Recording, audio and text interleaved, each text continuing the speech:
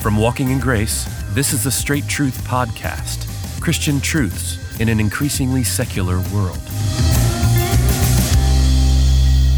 Well, welcome again to the Straight Truth Podcast. I'm your host, Josh Philpott, and we're glad you joined us for this episode. Now, we'd love to have you engage with us on this topic, and you can do that by going to one of our social media channels. You can find all of those listed at our website, straighttruth.net.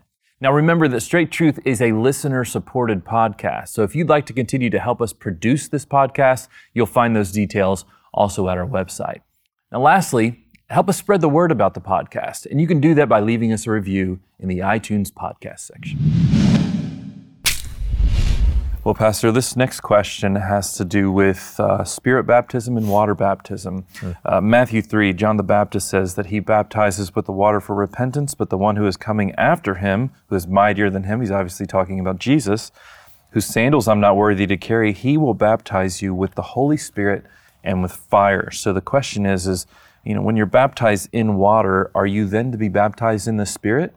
Or, if you aren't, do you receive the Holy Spirit at baptism like Jesus seemed to receive the Holy Spirit at baptism? What's going on there as well when the voice comes out of heaven and the Spirit of the Lord descends upon him like a dove?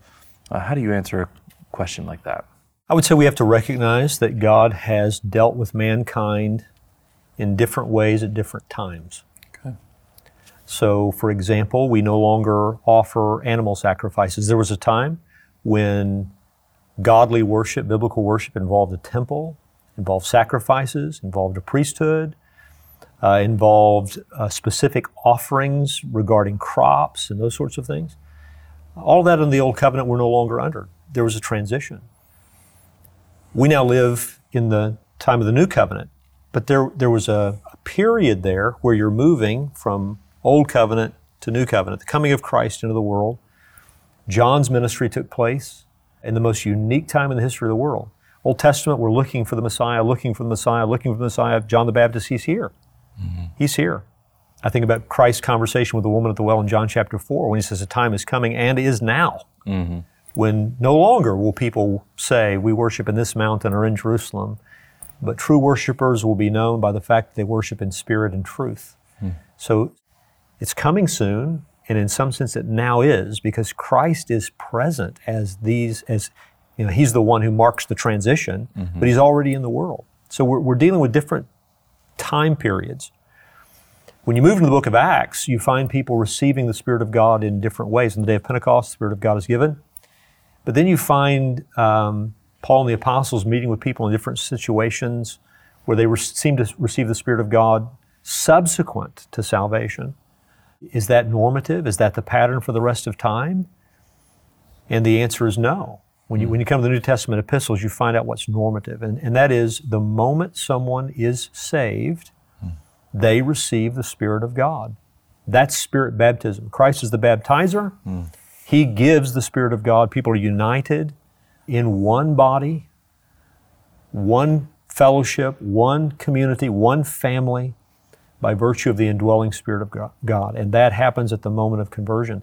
When Paul writes to the Corinthians in 1 Corinthians chapter 12, Verse 12, he says, "For just as the body is one and has many members, and all the members of the body, though many, are one body, so it is with Christ. For in one Spirit we were all baptized into one body, Jews or Greeks, slaves or free, and all were made to drink of one Spirit." Paul assumes here that every single believer has already been baptized in one Spirit. Mm-hmm. Now that can't be true if there's this thing that is often taught today, which is you can be saved and have the Spirit of God in some sense, but then you need this subsequent baptism. He could not have assumed that everybody in the Corinthian fellowship had been baptized in the Spirit unless that baptism was common for every Christian, and it is. And if you ask when, the answer is it's at the moment of conversion. So water baptism is not to be equated with Spirit baptism. Okay. Spirit baptism doesn't happen at the moment of water baptism. Spirit baptism takes place at the moment of conversion. Every Christian has the Holy Spirit. The Word of God teaches that if you don't have the Spirit of Christ, you don't belong to Christ. So there's no such thing as a Christian who doesn't have the Holy Spirit. Well, thanks again for joining us for the Straight Truth Podcast. We hope you've enjoyed this episode. Now remember to please share this episode with friends and family, and you can find links to all of our social media channels again at our website, straighttruth.net.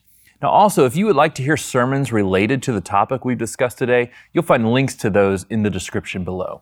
Now, Straight Truth is a production of Walking in Grace Ministries, which is the preaching and writing ministry of Pastor Richard Caldwell. And you can find more details at walkingingrace.org.